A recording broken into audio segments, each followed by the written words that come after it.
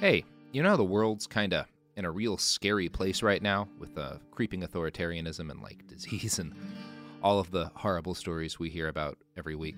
I'm Robert Evans. I'm a journalist and I cover the international fascist movement. And in 2019, July of that year, I decided to do something a little bit different. Instead of covering horror, I wanted to go look for hope.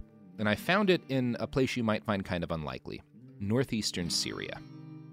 The region I visited is known as Rojava, and when the Western media covers it, they mostly just refer to these people as the Kurds. Since 2013, a loose alliance of revolutionaries over there have been fighting to not just drive back ISIS, but to establish something of a utopia, an egalitarian, feminist, eco-conscious community in a place that previously had known mostly war and terror. In the Women's War, I'll take you to this place, and I'll introduce you to the revolutionaries fighting to build it. Brave women who battle for equality with an AK-47, with a spade, and with a pen. Follow me as I travel to a land of war and hope, a place trapped on the edge of utopia and oblivion.